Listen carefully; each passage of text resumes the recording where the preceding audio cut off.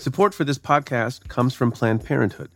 It's hard to imagine a world where we leave future generations with fewer rights and freedoms.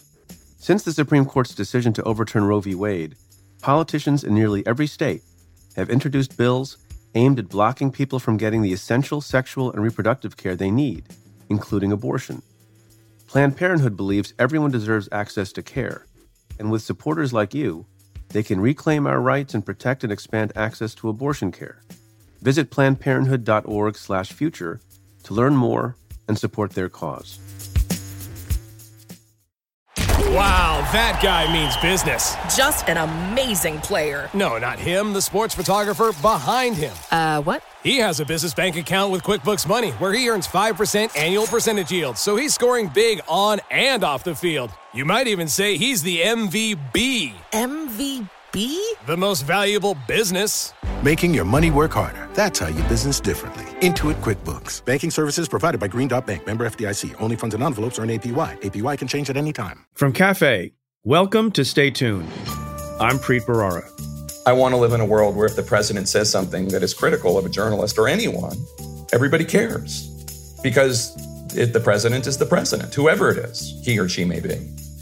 But the only conclusion I can reach is that it's just noise, so that nobody even cares anymore. That's Jake Tapper.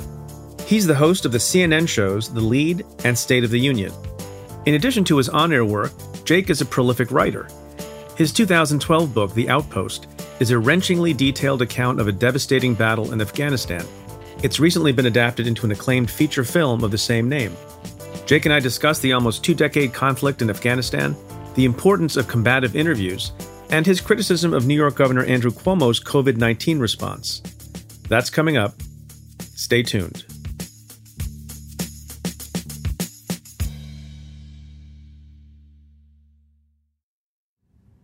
Let's get to your questions. This question comes in an email from Lane, who writes, Dear Preet, first, I love your podcast. Thanks, Lane. Secondly, I'm concerned that Trump signaled yesterday regarding Ghislaine Maxwell that his comment that he, quote, wishes her well, end quote, was code for, don't reveal anything and I will pardon you. Is that possible? It would be so disgusting if true. Is there any way to prevent it, i.e. take the case to the states of New York and or Florida where Trump does not have pardon power? Thanks so much. I would really appreciate your insight. Best regards, Lane. Well, I think your instinct is exactly right on.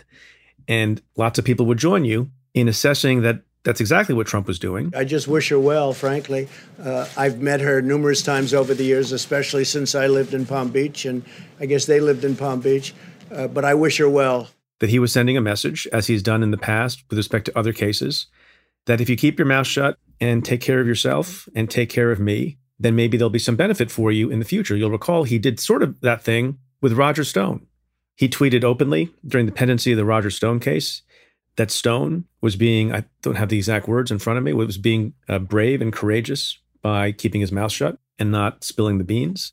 Roger Stone himself seemed to acknowledge that he had an understanding of what might happen to him if he didn't, in his words, turn on the president, which he did not. So this is another example of Donald Trump sort of thumbing his nose at how the operation of justice should unfold in a normal, traditional manner where norms are observed, because he doesn't observe them.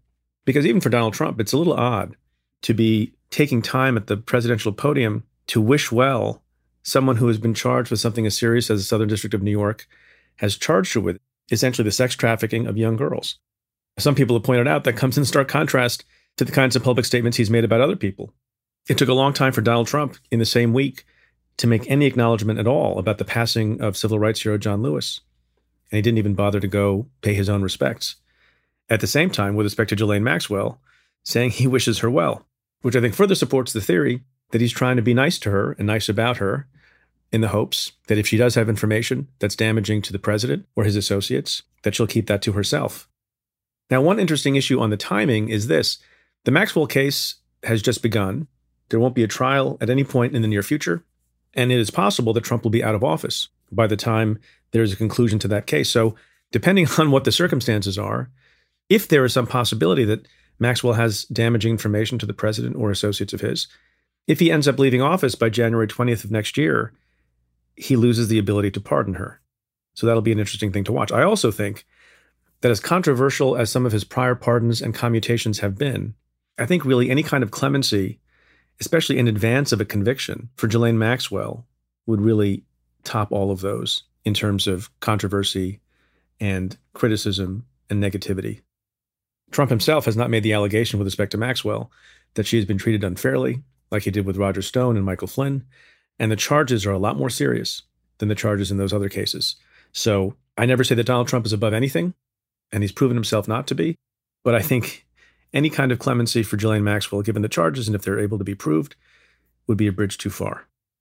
As for whether the states of New York and Florida could do something about it, I don't know what investigations are taking place in those states. I don't know what evidence they have. I don't know what the statute of limitations issues are in those states. I haven't researched it. But yes, you're correct that if state prosecutors decide to bring a case against Ghislaine Maxwell and successfully prosecuted her for some crimes, those would not be pardonable or commutable by President Trump.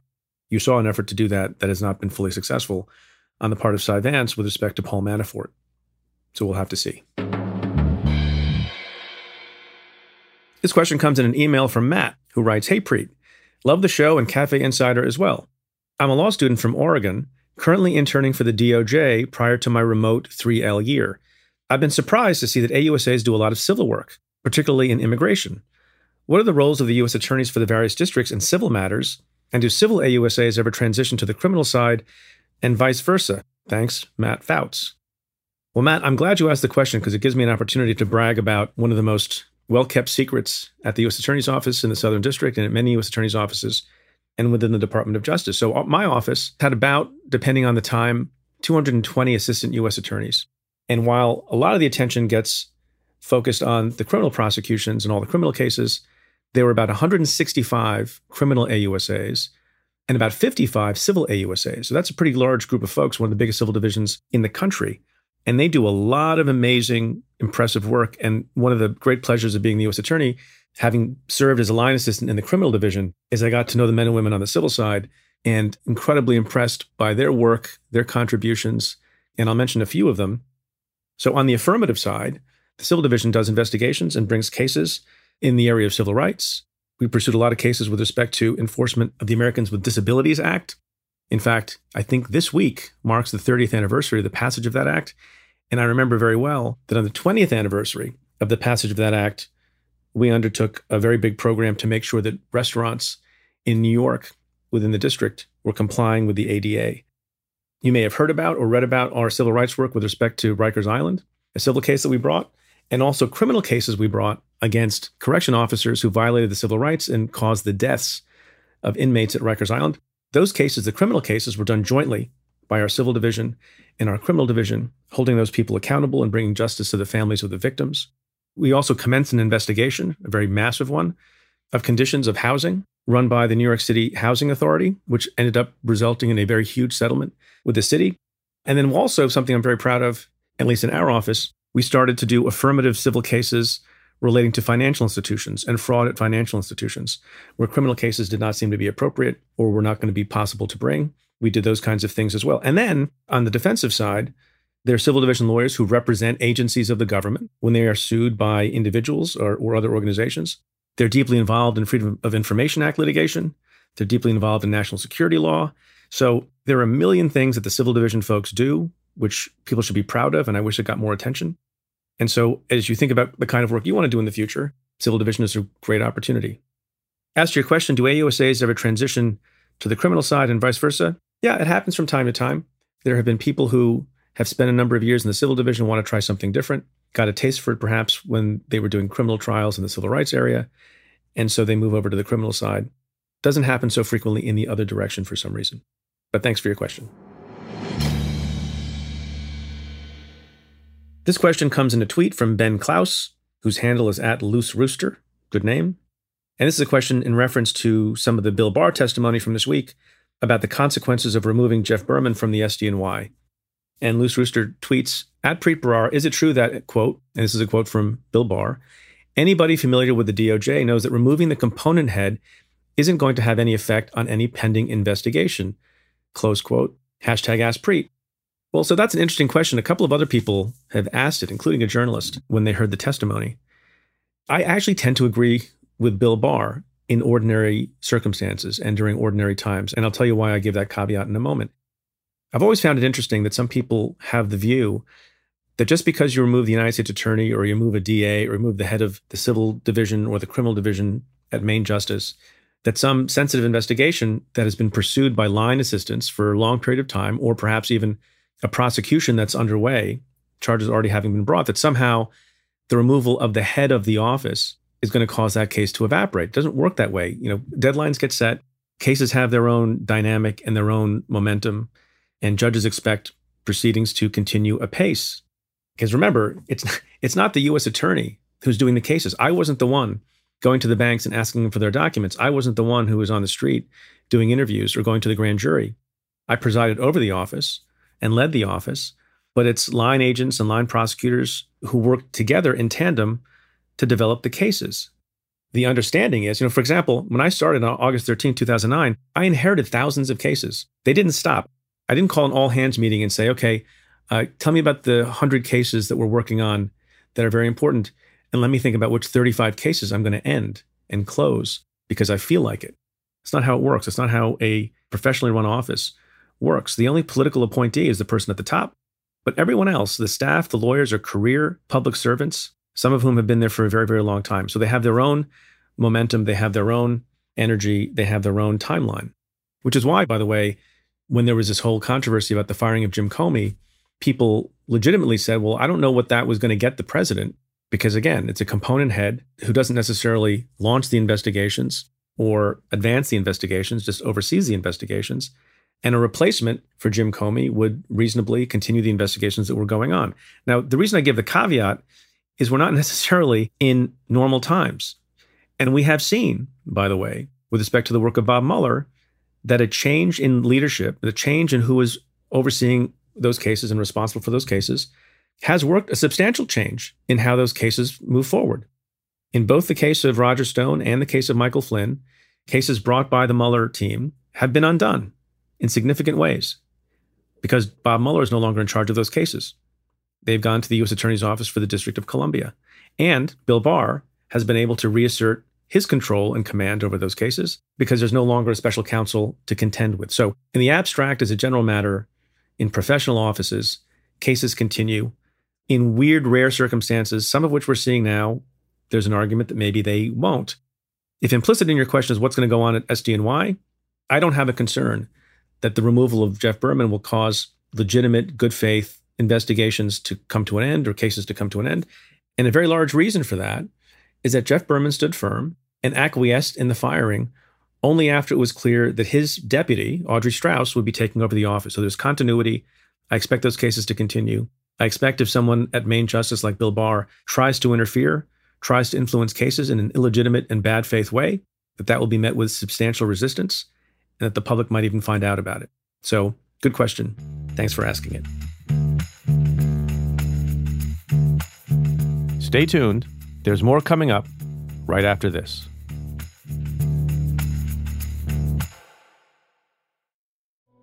Support for this show comes from Washington Wise, an original podcast from Charles Schwab. Decisions made in Washington affect your portfolio every day. But what policy changes should investors be watching? Washington Wise, an original podcast for investors from Charles Schwab, tracks the stories making news right now and breaks them down for the average investor. Host Mike Townsend, Charles Schwab's managing director for legislative and regulatory affairs, takes a nonpartisan look at the stories that matter most to investors. He explores topics like policy initiatives for retirement savings, taxes, and trade, inflation fears, the Federal Reserve, and how regulatory developments can affect companies, sectors, and even the entire market. In every episode, Mike and his guests offer their perspectives on how policy changes could affect what you do with your portfolio. Download the latest episode and follow at schwab.com/WashingtonWise or wherever you listen. Support for Stay Tuned comes from Squarespace. In this day and age, if you're starting a new project, one of the first things on your to-do list is creating a website. That might seem a bit scary at first, especially if you've never done it before. But there are tools out there that make it easy for anyone to create their own site, like Squarespace. Squarespace is an all-in-one platform that you can use to build a website and help people find your ventures. Creating a website with Squarespace is straightforward and painless, even if it's your first time making one. Whether you want to sell your products or a service, or need a place to host your blog or portfolio, Squarespace can help you get your name out there and makes it easy to find on the web.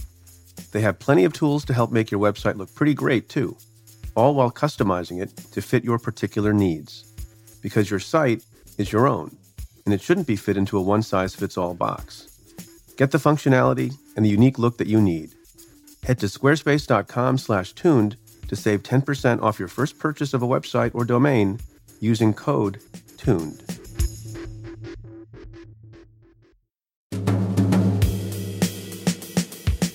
Jake Tapper's 2012 book, The Outpost, about the war in Afghanistan, was recently adapted into a powerful film which you should all see. He joins me today to reflect on the conflict and talk through the other pressing political issues on his radar, from COVID-19 revisionism to his exhaustion with President Trump's Twitter attacks.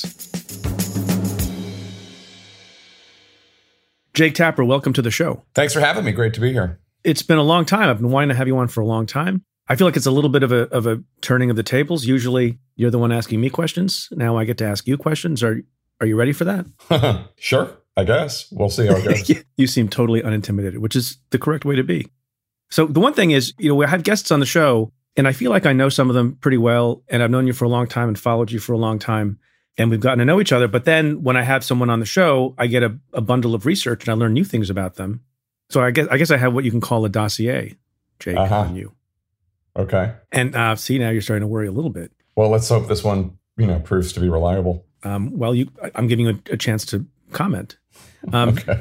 One thing that's interesting about you have a lot of talents, obviously journalistic talent, writing talent, but you also have drawing talent. And you show that obviously every week in the State of the Cartoonian. And I want to talk about that a little bit.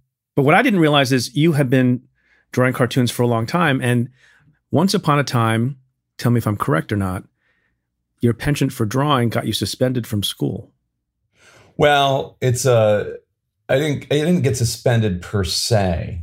Per se. When someone says I didn't get suspended per se, that's an interesting teacher, they didn't. So what had happened, I have talked about this before publicly, but my friends and I were, mischief makers, I think is a nice way to put it. And we concocted a way to come up with a Mad Magazine style fold in the back of the yearbook.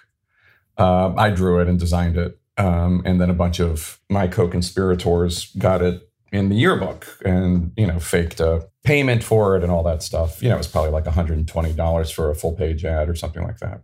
And when you folded it in, it formed a visual of a particular appendage of the male anatomy. The nose? And it said the ear, and there was an instruction for readers, and it said, "For all the BS, eat this." That's what it said. For all the BS, eat this. So it was. I don't know what's wrong with saying eat a nose. Yeah. I don't know why that's a problem. Yeah, one would hope that wouldn't be. Are you less mischievous today? Yeah, definitely. And the teachers found out about it the day of graduation. That's when they found out. So we weren't suspended because there was nothing to suspend us from.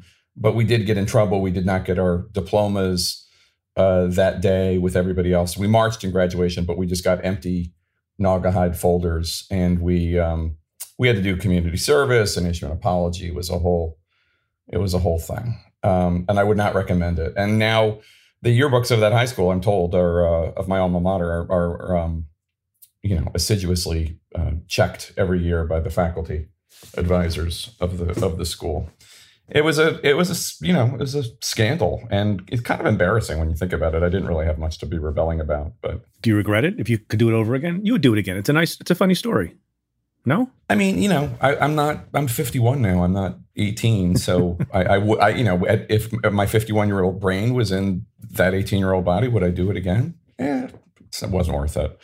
But I wasn't 51 at the time. I was, felt that I had a lot to rebel about, and I hated authority and this and that. And now that quality ended up serving me fine, suspicion and distrust of authority. But probably, hopefully, I channel it in a more constructive way today. I think that's probably right. So I want to talk about something that I know that you're proud of and that a lot of people are talking about, and that is the movie, The Outpost, based on a book that you wrote some years ago. Congratulations on the success. I've watched it. It's really compelling. It's really, really well done. Directed by Rod Lurie. Are you pleased with how it came out? I am. I think Rod did a really good job. Rod has done a lot of very political movies, The Contender, and has very strong political opinions. And those are not in the movie, which I was very happy about, because the book is not political either. The book is just about these men and women in this one location and their families and what they went through because we and our leaders sent them there, and we sent them as we did. And, you can apply whatever politics on that you want. You can take whatever lesson you want to learn from it. But I think Rod did those men and women a real service by having the movie hew so closely to the facts. There are, a few liberties taken here and there, but generally speaking, it is true. And by immersing the audience watching the film in Combat Outpost Keating and what it was like, in a way that I don't think has been done as effectively as Rod does it, since Steven Spielberg at the beginning of Saving Private Ryan, when you feel like you're actually storming the beaches of Normandy. Is everybody? Yes, sir. Okay. Look, we're making great progress here in Kamdash. But we still got a lot of work to do. Our outpost, still a target of insurgents, in case you hadn't noticed. Right. So how do we do our jobs and stay safe? We need to keep a good relationship with the locals. Respect keeps us safe. So I just think, I'm very pleased. I think Rod did a great job. The cast and crew did an amazing job. As these things go, I mean, would I change one or two things here and there? Sure. But given all the things that could go wrong with taking a true book and making it a film, I feel really lucky. One of the unfortunate things about the pandemic, and there's so many of them, is that the movie is not going to be able to be appreciated for most people on a big screen. And this is the kind of film that I think you want to see on a big screen. So that's unfortunate. I think that's true. But once it's safe again, I imagine, well, I have no idea. But I mean, perhaps there would be a re-release in studios and in theaters. I don't know. But if you have a decent TV. No, it's pretty good. I tried to use it as an excuse to get a 96-inch television. My wife was like, no, not even for Tapper. I want to ask you about Afghanistan. Simple, non-complex subject. By way of background, you said something that I thought was interesting, and I want you to explain what you meant. You said, we haven't fought a 19-year war. We fought a 1-year war 19 times. What do you mean by that? Well, there's just so little institutional memory. So I set out to write a book about the history of this outpost, Combat Outpost Keating. And people, in 2009 had no idea why their observation post was named after, Fritchie. And in fact, when the Army did its report on its after-action report after the big battle, they didn't even refer to observation post Fritchie. They didn't even pronounce it correctly. I think they called it Fritch or something like that. People just don't even know. There's no, those are small little details, like how to pronounce the name of your observation post. But they don't know. There just isn't the history of, well, this guy in the valley is reliable and this person isn't, and this guy can be helped. And this is and I don't blame them. I don't blame the soldiers. It's just it's the way that the situation is set up, that the Army has a certain mindset, and the mindset is we can do whatever you tell us to do. Tell us what to do and we'll do it, which is great and very admirable. But it also means that it's difficult to acknowledge mistakes. It's difficult to step away from decisions that were made that were bad because the environment changed. In 2006, when they set up the outpost, Combat Outpost Keating, the situation in Afghanistan and in that valley was very different than it was in 2008, 2009. But there's just a reluctance to shut things down. And that's what I mean. It's as if it isn't one coherent whole for the whole time. It's just ad hoc decision-making by whoever is in charge any given year.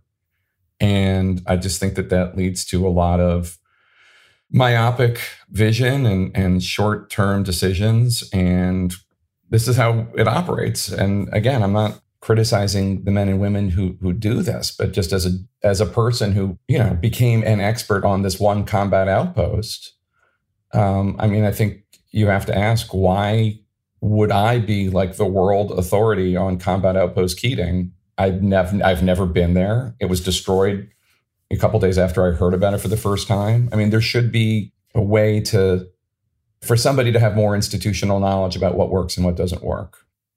Can you describe Combat Outpost Keating? And there's this early scene in the movie that sort of makes you understand why it's a really dangerous place as the soldiers there look up at the mountains.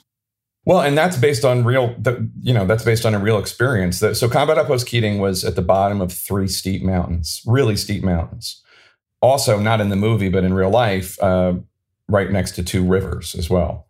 And it was about 14 miles from the border with Pakistan, a very porous border where a lot of bad guys live. And so it was just about as dangerous a place as there was, because the enemy had the high ground. And the scene in the book where the scene in the film where they land at night, and specifically on a night where there's very little moon shining a light on anything. And that is how the men and women would go into the outpost at night.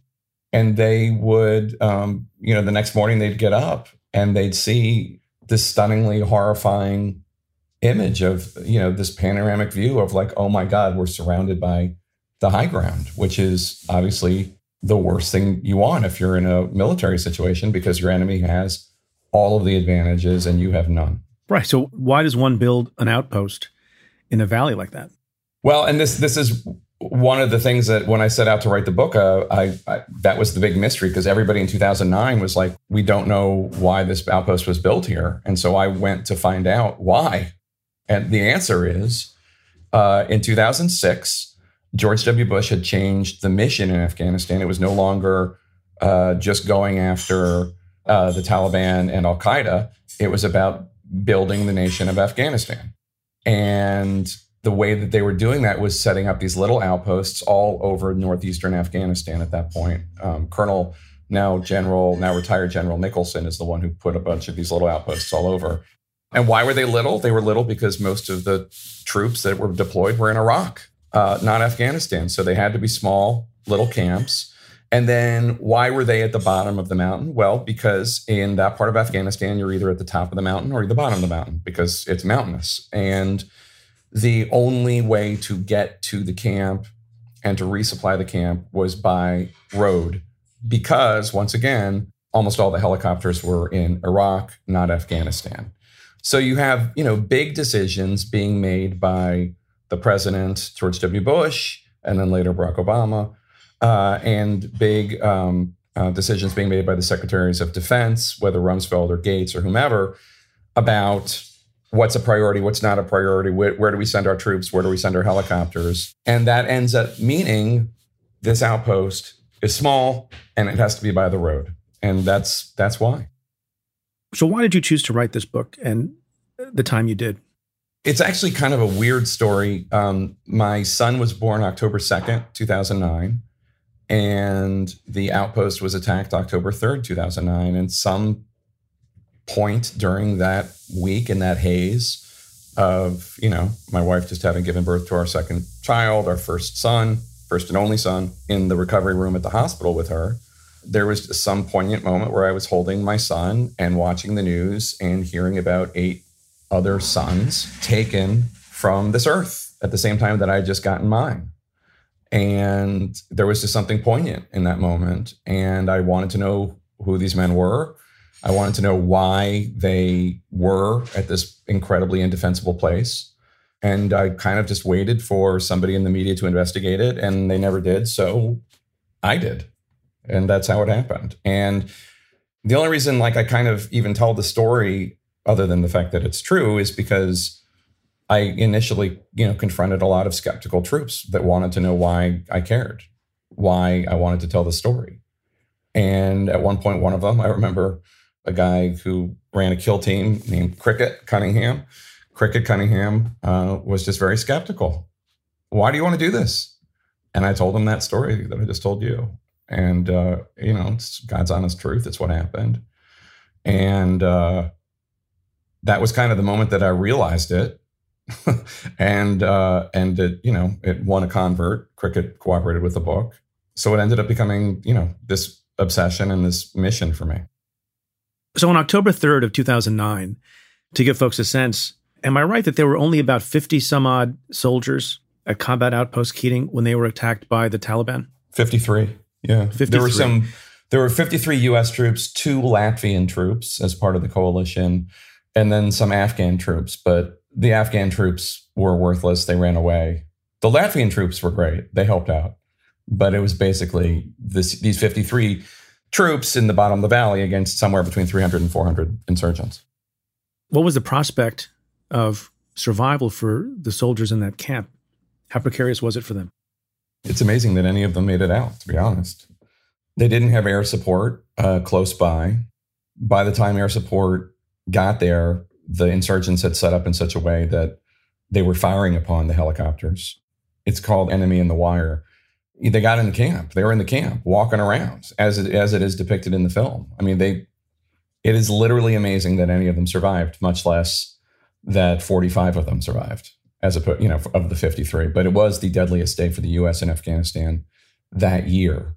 And it was a remarkable, the only reason that they survived, in addition to air support, which was obviously huge, but it came, relatively late. And the only reason they survived is because of the incredible courage shown by these men fighting for their survival. And every one of the guys who was killed that day was killed doing something to help their fellow soldiers, their brothers, every single one of them, whether it was resupplying ammunition or trying to return fire. Every single one of them died heroically. And it's just a remarkable story. And, 45 survived, but a lot of them are still in, bad shape. Yeah.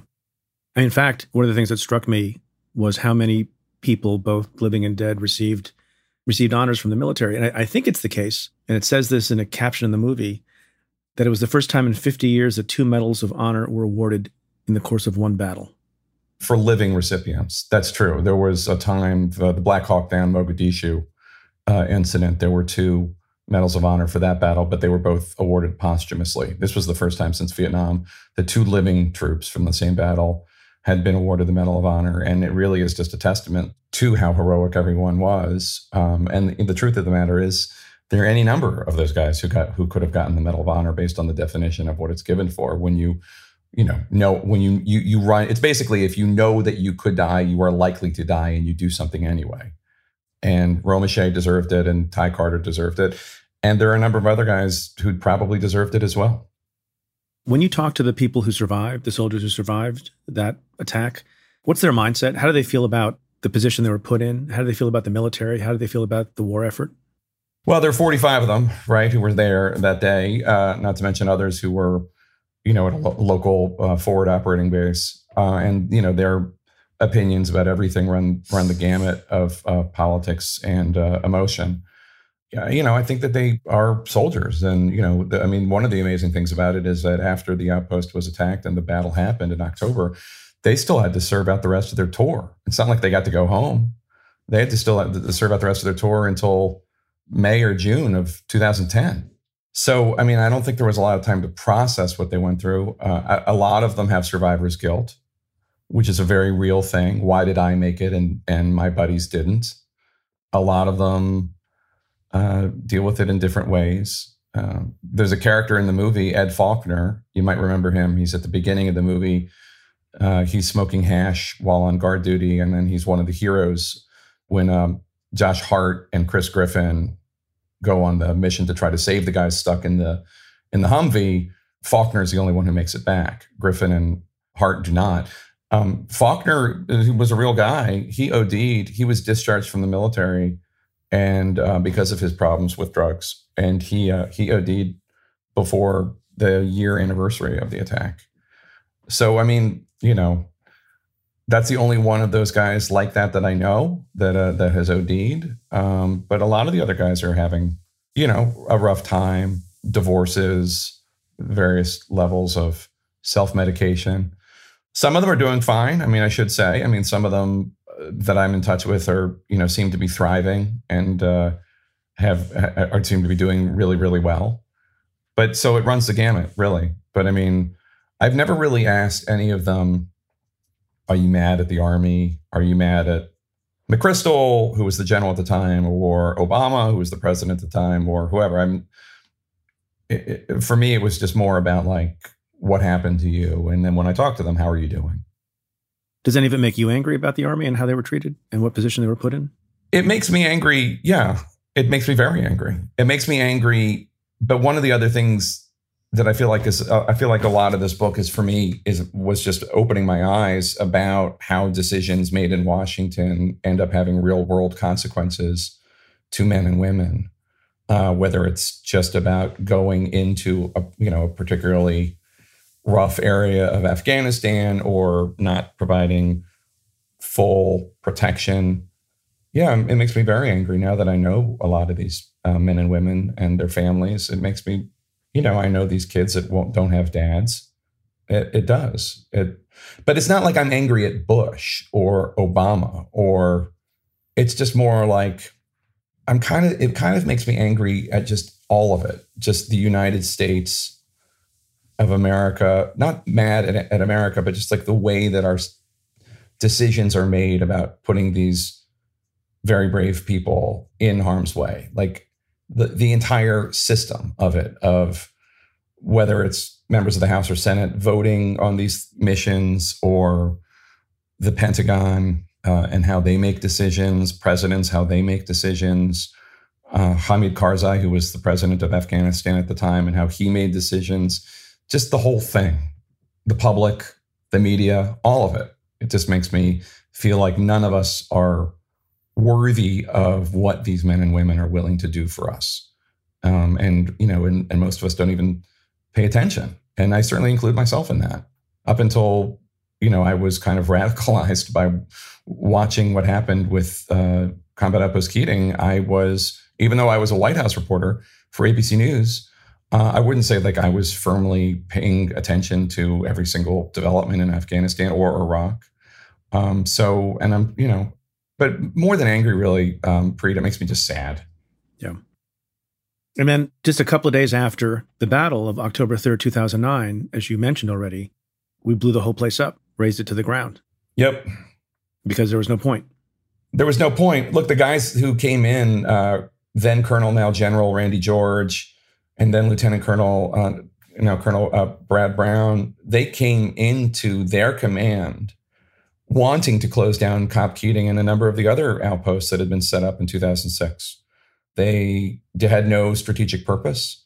It's what people in the military refer to as a self-licking ice cream cone, meaning it's only there to exist for itself. That's all it accomplishes. They were not making any headway in convincing the locals to lay down their arms and not join the insurgency, even though there had been some achievements along those lines in maybe 2007 under a different group and a different set of circumstances. So yeah, they blew it all up. And that's one of the ways to look at the Afghanistan war. Not that nothing's been accomplished in Afghanistan. Of course, many things have been accomplished. But one of the ways to understand the Afghanistan war is to look at this one outpost and what had been done and why these men had been asked to die. And the truth of the matter is they weren't asked to die for nothing. They ended up dying for their brothers and for survival. And that's not nothing. That's a lot. But are we worth that sacrifice? Was the mission we sent them on worth that sacrifice? And I think that's an open question. Another issue related to Afghanistan that makes a lot of people angry, I suspect, based on some things you've said, makes you angry also. It's been a few weeks now since we heard reports of the intelligence community believing that there were Russian bounties being placed on U.S. and other service members in Afghanistan. And I got to tell you, I don't hear a lot about that. It's one of those things that seems to have faded from the news. Why is that? How do you feel about that? And what are your thoughts on the underlying story? Well, I did a commentary at the end of State of the Union about this earlier this week. And I mean, I can understand why there haven't been many new developments in the journalism part of this because, look, the New York Times has done an amazing job reporting the story, which other media outlets, including CNN, have matched, which is, there is this, the U.S. intelligence got intercepts that suggested some payment from a GRU, which is the Russian military intelligence unit, a GRU account going to Taliban-linked accounts. And they think that that's part of a bounty. But beyond whether or not it was part of a bounty, it's just pretty much understood that the Russians are helping the Taliban with money and arms. So it's almost, to be frank, kind of beside the point whether or not this particular piece of intelligence is 100% agreed upon within the intelligence community, which it is not.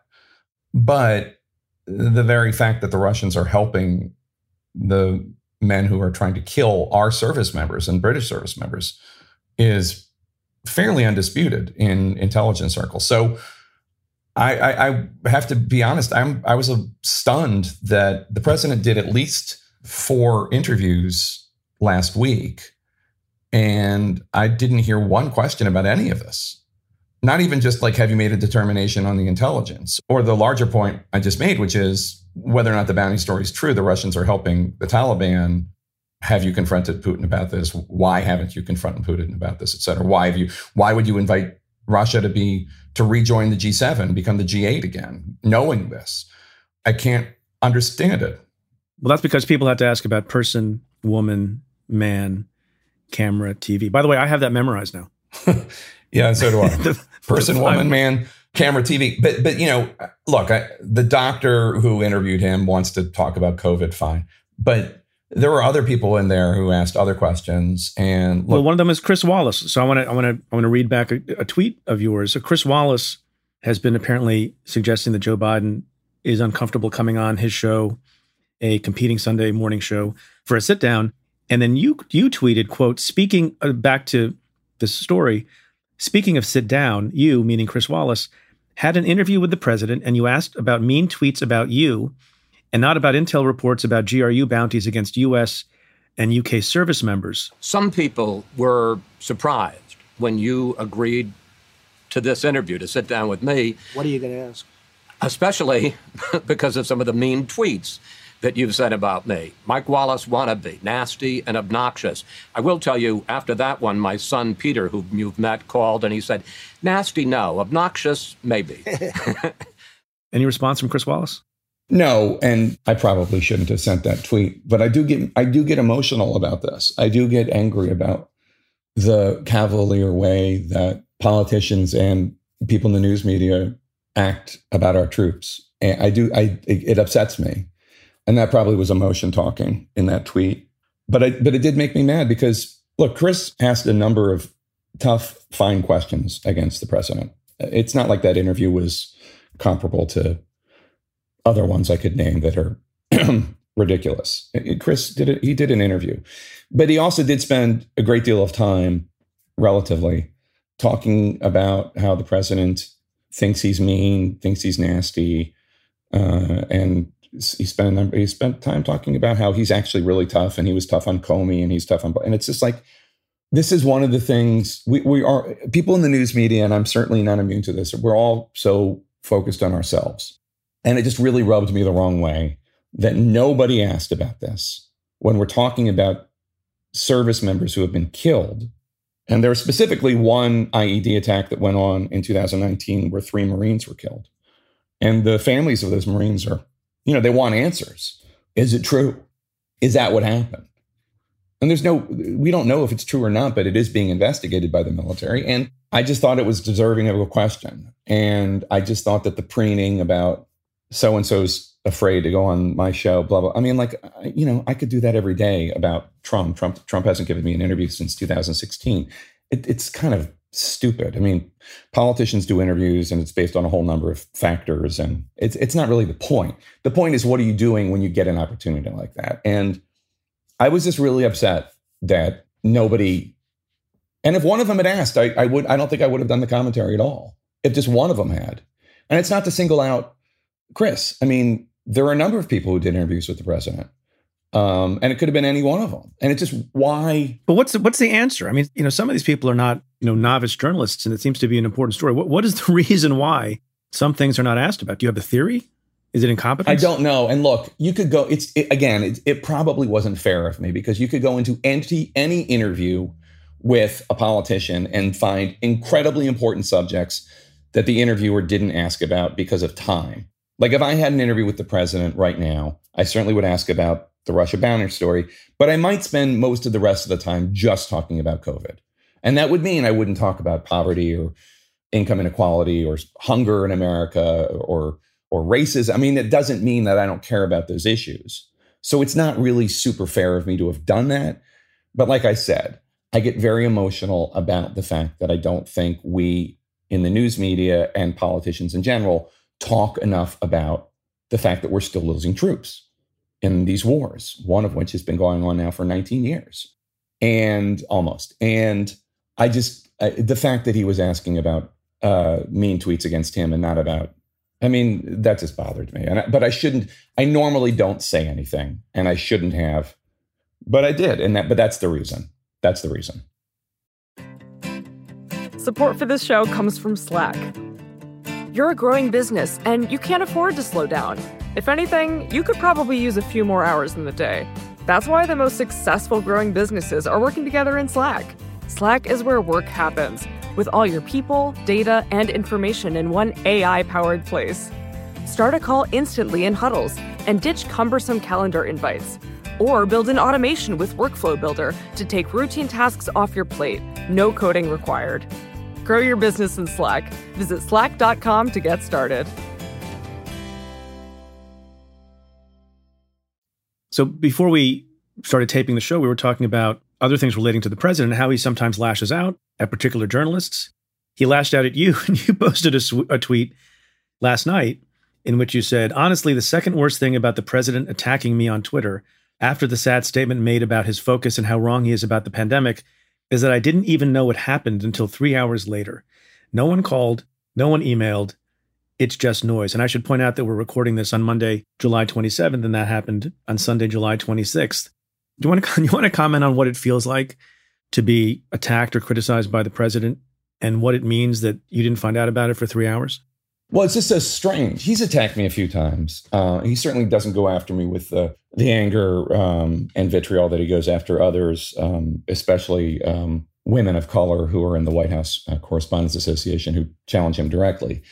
He really seems to have a problem with them. But it was strange. I did an interview with the testing czar, Admiral Brett Giroir, and I think it's fair to say it was a fairly tough interview because I think it's the biggest mystery going on. Why is the United States government, with all of its resources, not doing every single thing it can do to identify and isolate the virus, which would mean widespread surveillance testing all over the country?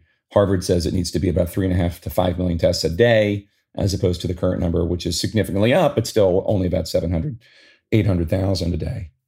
So, you do one of these tough interviews and then always whether it's a Democrat or a Republican that you interviewed, some flunky association or Twitter feed or whatever will try to frame it the best way they can.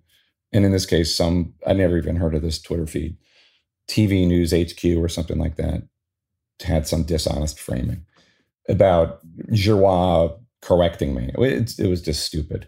And I didn't care. But then I was just lying in bed at about 10:30 and just surfing Twitter. And I'm online all the time. I have my phone next to me all the time and emails all the time. So I'm not disconnected from the world. I should be more. I wish I could be more. But I just couldn't believe it. All of a sudden, I'm like, oh my God, wait, the president retweeted that kind of dishonest framing tweet and attacked CNN, fake news, blah, blah, blah, whatever it was. And first of all, to be attacked, it doesn't even matter. It just comes with the territory and whatever. It's fine. They pay us, we get attacked by the president and by plenty of other people too. I just thought it was strange that no one told me. Literally no, I had no idea No one retweeted it to me. Nobody texted me. Nobody emailed me. You know, this is like during primetime Sunday night. People are awake. People saw it. Nobody cared. That's the thing. I want to live in a world where if the president of the United States attacks a journalist, people care. Oh, what is he saying? Is he behaving indecently? Is the reporter wrong? Whatever. Well, that's interesting. I didn't know that you were going in that direction. I thought that part of what you were about to say was, you know, maybe it's not terrible to live in a world in which, an irresponsible president who attacks people by name, given the bully pulpit he has, that it's kind of a nice thing that after 3.5, 4 years, people pay that not so much attention and it makes life more livable. Well, I think both are true. I mean, my point is that, like, theoretically, I want to live in a world where if the president says something that is critical of a journalist or anyone, everybody cares because the president is the president, whoever it is, he or she may be. But the only conclusion I can reach is that it's just noise so that nobody even cares anymore. Like if you had told me 10 years ago, 20 years ago, there's going to be a point where we have a president who attacks you and nobody cares. I don't even think anybody's written a story about it on the bar for some of the media organizations writing stories. I mean, people have written stories about me unfollowing somebody on Twitter. So it doesn't have to be particularly important. Literally, they have. So it doesn't have to be particularly important. I haven't even seen, and if anybody did that, maybe that will change by the time I get off the phone with you today. But I mean, it's so weird that his criticism is now so common and his anger and grievance is just, like the hum of a radiator that you're just used to, that doesn't even bother you anymore. You can sleep right through it. I just find it remarkable. I'm obviously alarmed primarily by the fact that the president is not doing everything he can, according to health experts, to identify and isolate the virus. And that's the most important thing about his tweet, is that he's wrong.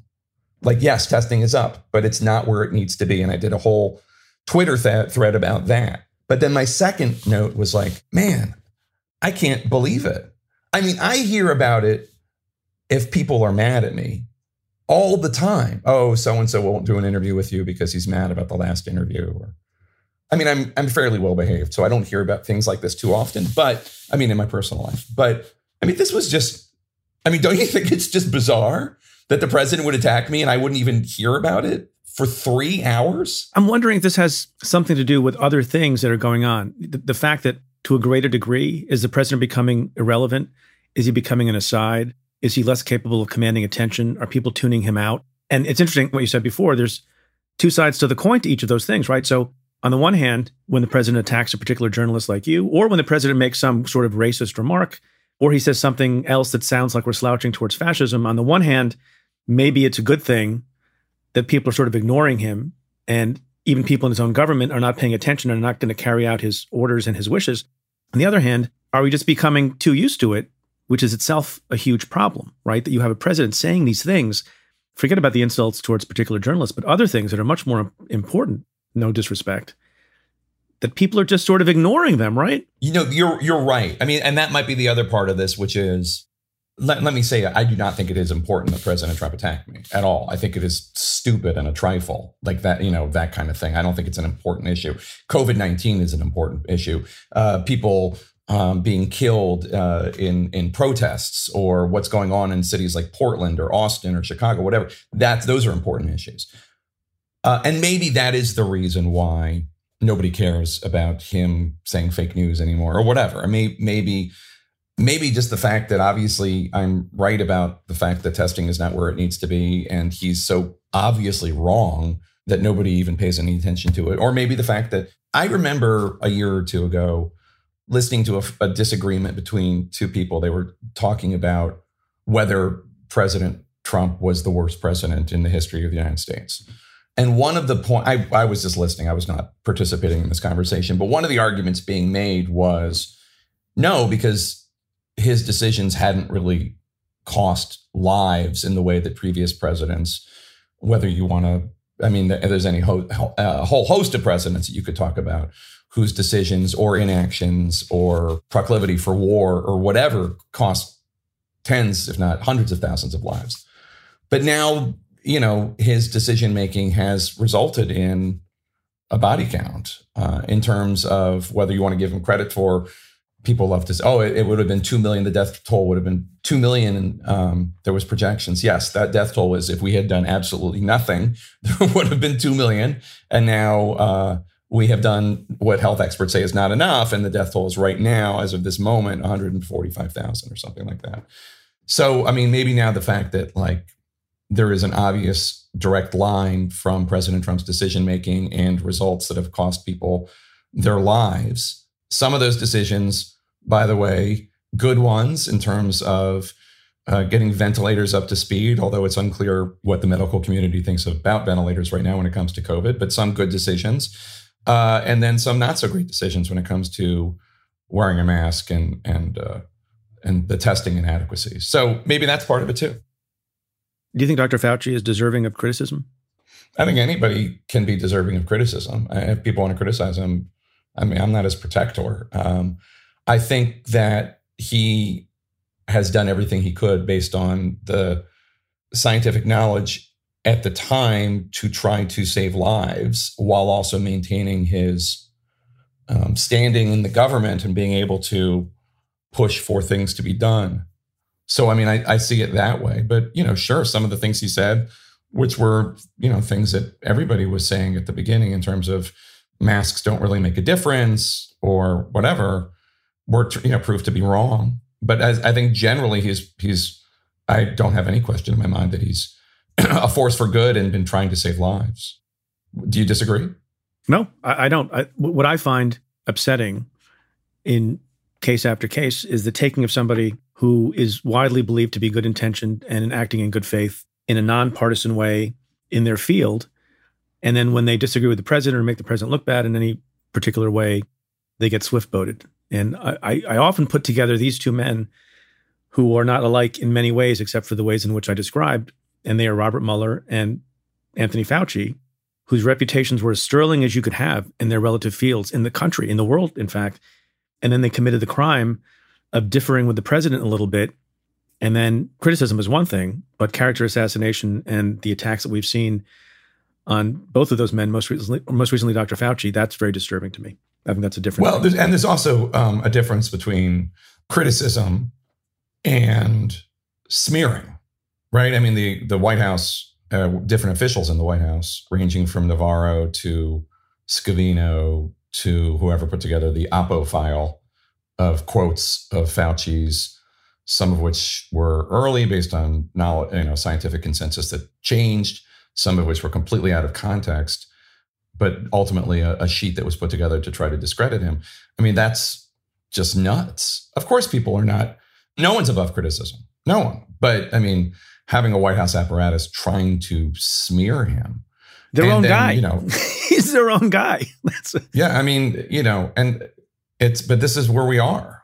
We are in a place where, Dan Scavino, who's a White House deputy chief of staff, posts a cartoon from this fringe cartoonist, Ben Garrison, on his Facebook page attacking Fauci as a leaker or something. I didn't even fully understand it.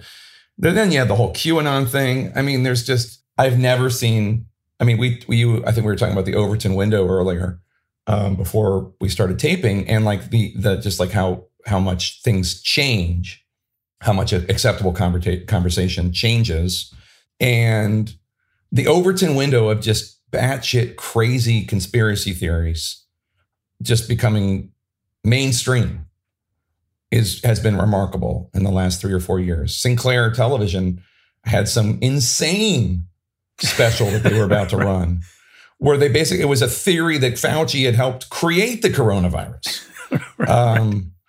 And ultimately, I think they've postponed the airing of it only because there was so much bad press. But it's just lunacy. So when you say, should Fauci be criticized? Sure, based on facts, but based on just attempts to smear somebody because you don't think they make the president look good, or deranged conspiracy theories from freaks? No, I don't think that's criticism. From freaks. Good use of the term. Sticking with COVID for a second, do you think, this may seem like an odd thing to say, but it's obviously true that everyone in America, everyone in the world is thinking about COVID all the time. People have lost loved ones. People are otherwise unemployed or harmed, both physically, financially, emotionally, mentally. It is obviously the story of our lifetimes. And yet, I wonder if you think people still don't have a full grasp on how terrible it is, in part because, unlike some other tragedies like 9/11, where fewer people were killed, we don't have the visuals. You don't have cameras in the hospitals and see people dying. You have the metric on CNN and on other stations showing how many are dead. But at some point, every additional 1,000 deaths doesn't cause people to be as disturbed as you might think they should be, because these things are happening a bit tucked away. Is there anything to that? Is that a silly observation? 100%. No, it's an observation that I agree with and I've made, which is, look, I mean, this has to do with a lot of things having to do with death. It has to do with, war, our coverage of war. If people saw real images of war more often, I don't know what the result would be, but people have these images shielded from them. Gun violence. If people saw pictures after Sandy Hook of those 20 kids and 6 teachers and administrators slaughtered, what might the impact be? I mean, what might the impact be from a public policy and public opinion perspective? And then it's definitely true that this story has been very challenging to tell because, obviously, for understandable reasons, hospitals have privacy, patients have privacy, and we don't see what this means. So I can put up a picture of a victim of coronavirus, but I still don't know what it looks like if somebody is intubated, right? They're on their stomach, they have a tube shoved down their throat, their windpipe rather, they're in a medically induced coma.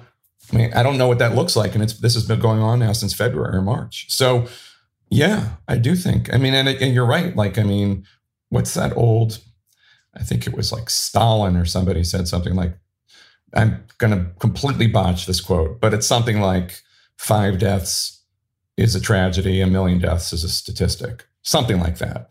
The idea that the bigger the number gets, the less able we are to comprehend what that even means. Can we talk a minute about how some politicians are not just dealing with the crisis, but how they're talking about their own performances, putting Trump aside for a moment? You've taken some issue with the governor of New York, Andrew Cuomo, sort of doing, I don't know if this is the phrase you use, but sort of taking a victory lap. Yep. And you pointed out, well, you know what? 32,000 plus New Yorkers died, more than any other state in the country. Maybe it's a bit early for that. It's not even close. Look, the facts are what they are. And I'm really glad that New York has been able to flatten the curve. And I'm really glad that they've gotten their positivity rate down. And I'm really great that they were able to make improvements. And I know that Governor Cuomo is popular in New York. And I also know that this is an incredible challenge, especially in a city like New York City that is so compressed. So many people on top of each other, people traveling on the subway, et cetera. But that said, there was a 24-hour period where he was like, somebody designed a poster with all these little inside jokes about his daughters and the boyfriend and this and that. And he went on Fallon when Fallon asked him about his dating life and this and that. I know you've definitely probably heard of this, but you are well-liked among the ladies. People knowing that you're single and they think you're good looking, and some people are calling themselves Cuomo-sexuals. They are obsessed with you and want to date you and want to marry you. Is that changing the way you act at all, or are your kids rubbing it in your face, or what are they doing? No, I enjoy using it selectively with certain friends and family, actually. And those people who are saying good things, it's only because they don't know me, Jimmy. When they get to know me, they have a much different opinion. No, it's not true.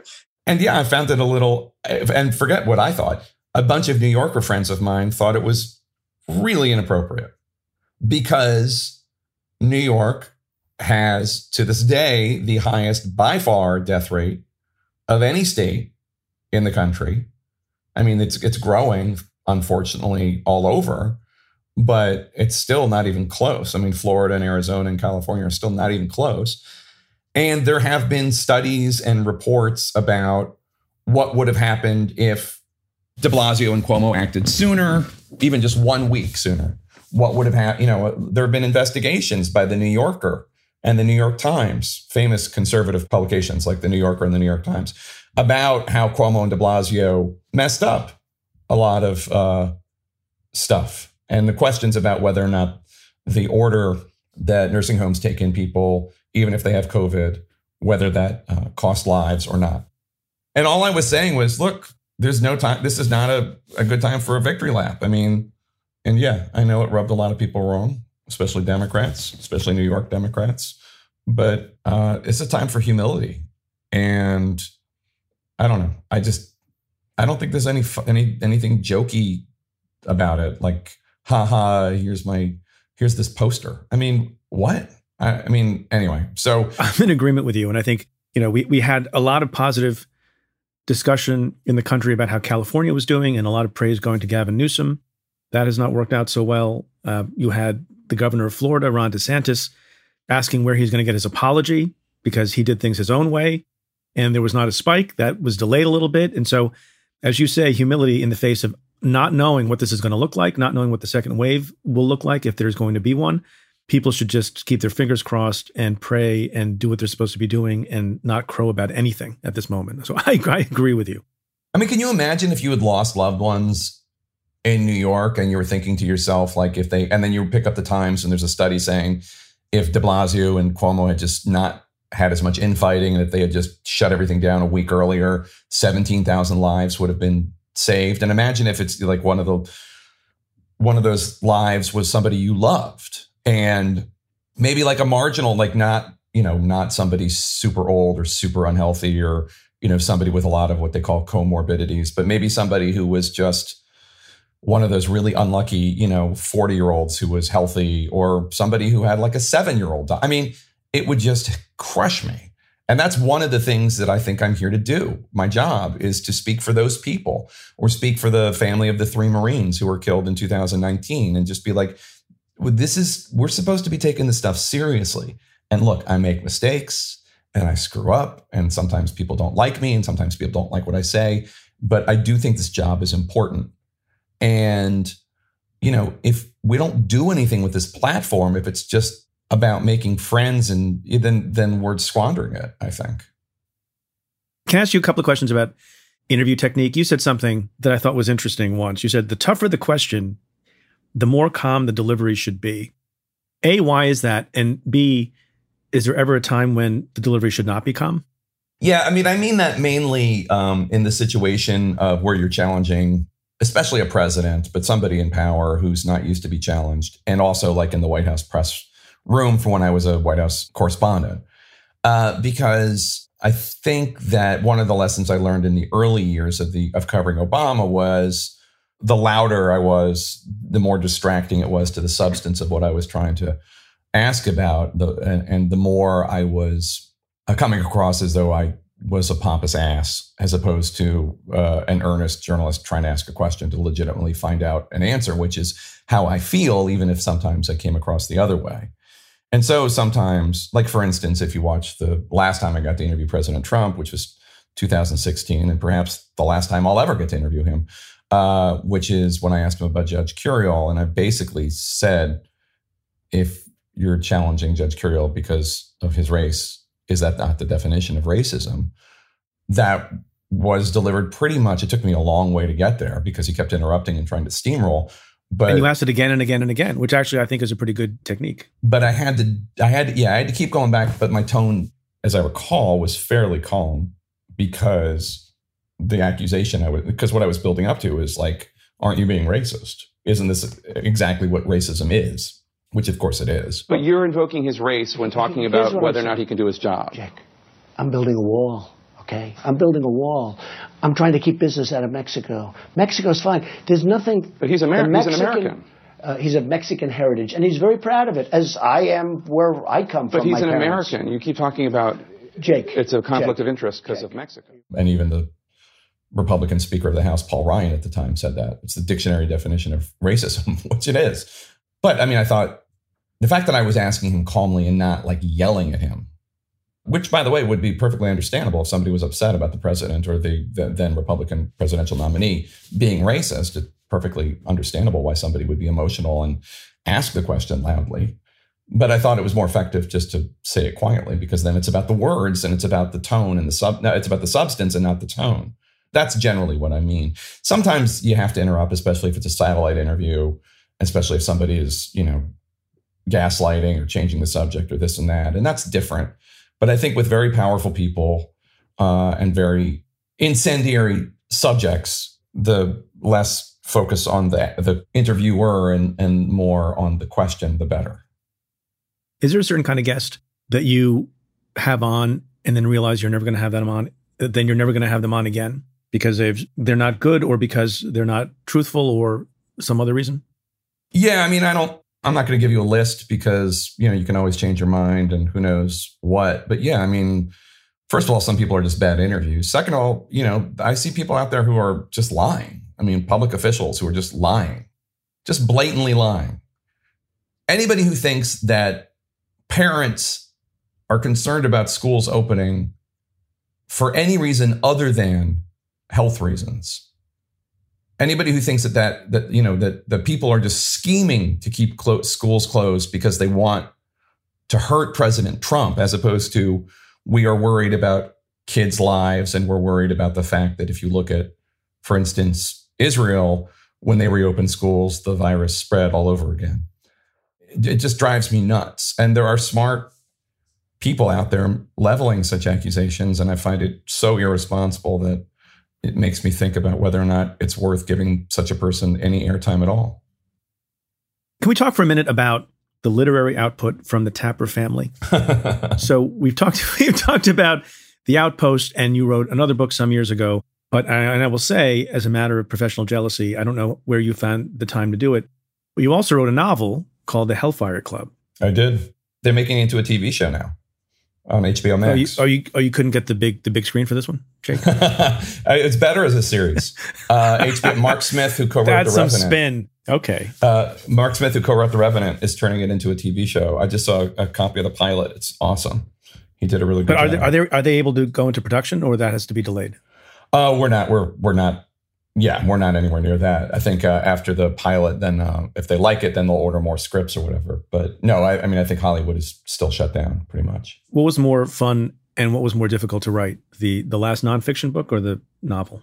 Well, the novel's fun to write. I mean, it's fun and you get to have the characters do whatever you want them to do and you get to control them in a way that you can't do with nonfiction. So it was a lot more fun. And also, my previous nonfiction experience writing The Outpost about Afghanistan was emotionally grueling. Not to mention, I interviewed more than 200 people and all that. Went to Afghanistan twice, interviewed insurgents, interviewed grieving widows and medal winners who have survivor's guilt and all the rest. So it's not even close. I mean, The Outpost is a much more important book. It's the journalistic accomplishment of which I'm proudest, but it was exhausting, emotionally and psychologically exhausting to write. There's another member of your family that came out with a book. You want to tell us about that? Well, my daughter Alice, who's now 12, but when she was something like 9 or 10, she noticed that something was happening in her school where girls in her class, where girls were not raising their hand as much and boys were raising their hand much more. And boys didn't feel like, boys just raised their hand even if they had no idea what the answer was, where girls, she talked about it with her Girl Scout troop. And, they felt like they had to be 100% before they would really make sure that they knew the answer before they raised their hand. And she talked about it with my wife, and she talked about it with the Girl Scout troop, and she then talked about it with the head of the local Girl Scouts, and they came up with a patch called a Raise Your Hand patch, in which girls commit to raising their hand in class more and get 3 friends to do so, 3 other girls. And I was so proud of her when the patch came out. I tweeted about it, and Barry Weiss, then at the New York Times op-ed page, saw that and asked if Alice would work with her on an op-ed about the importance of girls raising their hands. So she did.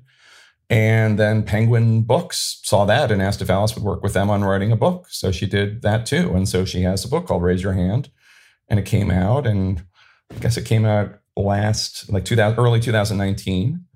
And it's fun, and we're really proud of her.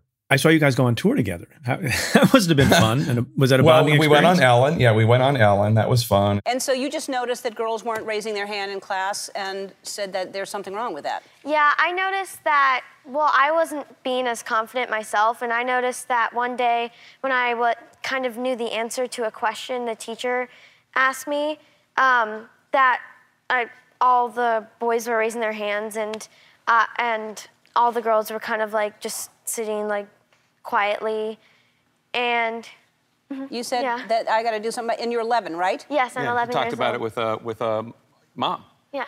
We went on she did the Today Show. I was not I was not invited to that one. And then we did CNN with Allison and John Berman, New Day. But the coolest thing, can I tell you, was she then did a book reading at Politics and Prose, the independent bookstore here in DC, when she was on her book tour, March 2019. And we walk into the children's section, and there's all these little girls, all these 6, 7, 8-year-old girls, so excited to see Alice, who at the time was 10, about to turn 11, or 11, about to turn 12, rather. And it was just so cool because she was inspiring these. I mean, she's a little girl, in my mind, and she's inspiring all these littler girls. And so that was maybe the best moment of 2019 for me. I mean, it was just so great. That's something else. How's her brother handling all of this? Oh, he's fine. He's got his own thing. He doesn't care. But you said it in a particular way. Oh, he's fine. Well, I mean, we were worried, like, what's he going to be like? But he's just his own kid, Jack, my 10-year-old. He's his own, he wants to be a policeman, and he's into video games, and he's got his bros, and he's proud of his sister. And there's sibling rivalry, but there isn't jealousy. I mean, they annoy each other and fighting, all that stupid stuff that you do with your brother or sister, but they're pretty supportive of each other, so it's cool. Jake Tapper, thanks again for being on the show. It was a real delight. Oh, it was so much fun. Thanks, Preet.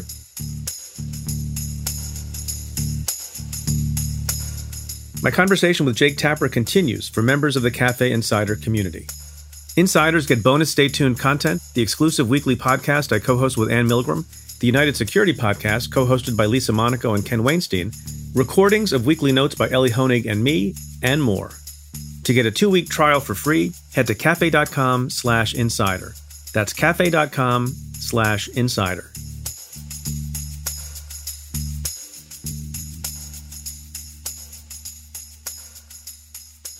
So I want to end the show by telling you about a family project that I have been working on. So here we are at the end of July. The summer is still sweltering, but we're about to head into an election season. I guess we've been in the election season for a little while. The two parties are going to have their conventions. And then I think for the first time, it is really true, what gets said in every election cycle, that this is the most important election of our lifetimes. And you've heard me talk a lot about what I think should happen. It's no secret. But the election is not only important at the presidential level, it's also important at the congressional level, in the House and in the Senate and in the various states. And it's something that I think everyone should be focusing on and should be caring about and should be registering to vote, whatever your point of view is. And so the combination of being in the pandemic and being on home confinement, and my two boys, 15 and 17, not having camp to go to and not having a whole lot of other stuff to occupy them, we decided we'd engage in a sort of family political enterprise. These are the boys I've mentioned before, my two sons, who do extemporaneous speaking and competition at high schools, who pay a lot of attention to the news, maybe because of their parents, and are very versed in public affairs and politics and international relations as well.